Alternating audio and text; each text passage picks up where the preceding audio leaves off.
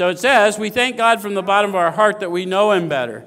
For many of us, for me, that was the first honest prayer I ever said, because I now knew God was the subject of my experience, not the object of my belief.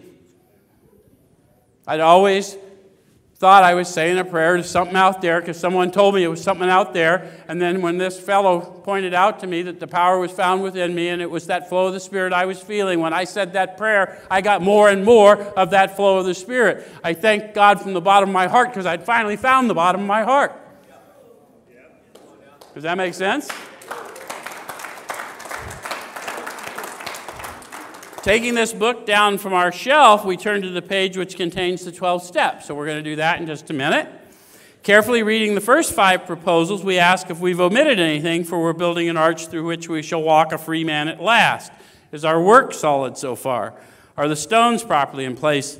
Have we skimped on the cement put into the foundation? Have we tried to make mortar without sand? So let's go back and let's see about those questions. I'm not going to go back through all of those, but let's get back to 59, I guess is the best place to go, and look at the first 5 proposals. Remember, I was going to tell you why you might not feel the experience of delight. It says, we admitted we were powerless over alcohol, that our lives had become unmanageable. So when they do that, same thought, different area, right? Powerless over alcohol, the symptom. Powerless over management of my life, the cause.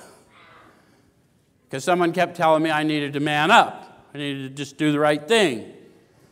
And I was a prey to misery and depression. Shall we look at that? 52?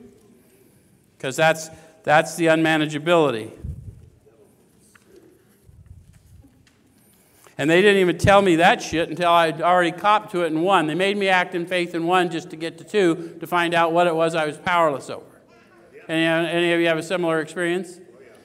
So that activated the faith in me, which is all it needed then to move into the prayer and then into the eye-opening and on further.